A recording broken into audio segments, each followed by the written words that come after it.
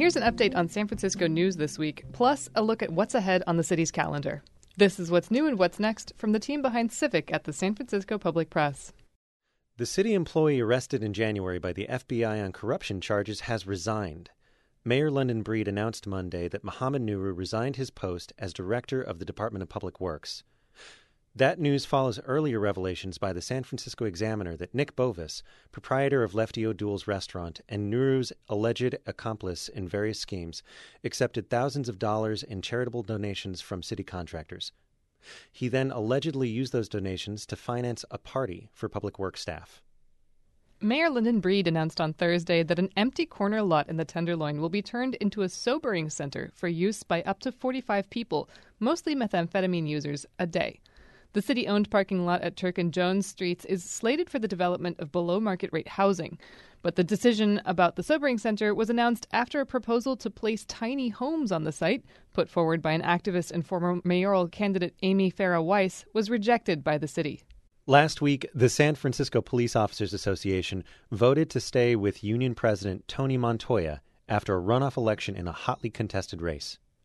At issue was the future tone of the POA, which has been embroiled in controversy after a series of failed political campaigns, including an aggressive and well-funded campaign to defeat Chesa Boudin, who is now district attorney. Montoya's opponent was supported by retired former president Gary Delanis, who is known for his combative style.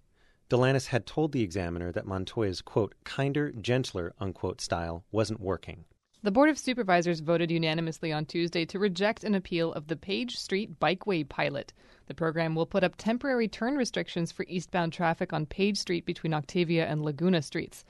The street had become congested with vehicles trying to get onto the 101 on-ramp. Proponents hope the 12-month project will improve pedestrian and bicycle safety. Opponents argued that the program hadn't undergone proper environmental review.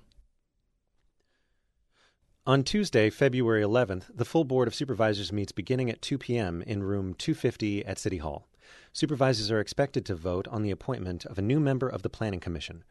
Affordable housing advocate Teresa Imperial's nomination was forwarded by the Rules Committee last week. She would fill a vacant seat on the commission. Imperial emigrated from the Philippines and founded a nonprofit in San Francisco to help people access affordable housing. Her supporters say she will bring the voices of the working class and people of color to the commission. They'll also consider a resolution authorizing the city to buy a property at 1939 Market Street from a sheet metal workers union for $12 million. The property would become the jurisdiction of the Mayor's Office of Housing and Community Development to build affordable housing. Another item on the Board of Supervisors' agenda is an ordinance that would classify certain types of eviction settlement agreements as buyout agreements. It would require the Rent Board to provide more information on the disclosure form that landlords have to give to tenants before buyout negotiations begin. The ordinance would also allow tenants to negate any part of their buyout agreement where they waive their rights if the landlord didn't file the buyout agreement with the Rent Board on time. The Health Commission will hold a joint conference committee meeting to talk about Laguna Honda Hospital and Rehabilitation Center on Tuesday, February 11th at 4 p.m. inside the Laguna Honda Hospital. They'll be discussing things like medical staff credentialing, performance improvement, and patient safety records in closed session. After the closed session, the commissioners will vote on whether or not to disclose any of the closed session information. A proposal for Californian Polk Street is going before the Planning Commission on Thursday, February 13th, that would demolish a building currently housing a clothing shop and an out-of-the-closet thrift store and build about 100 units of housing in their place. The address is 1567 California Street, where it crosses Polk. The proposal for an 80-foot-tall building with 100 units, 9 of which will be below market rate.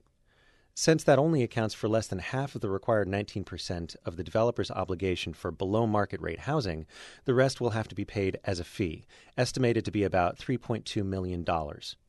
A similar project was approved in 2016 for this site, but that project isn't being pursued anymore. This new one adds some units through the state's density bonus program and now needs a conditional use approval to proceed. The Planning Commission meeting begins at 1 p.m. on Thursday, February 13th in room 400 at City Hall. This has been What's New and What's Next. Our music is from the Blue Dot Sessions. Hear more at sessions.blue. Thanks for listening.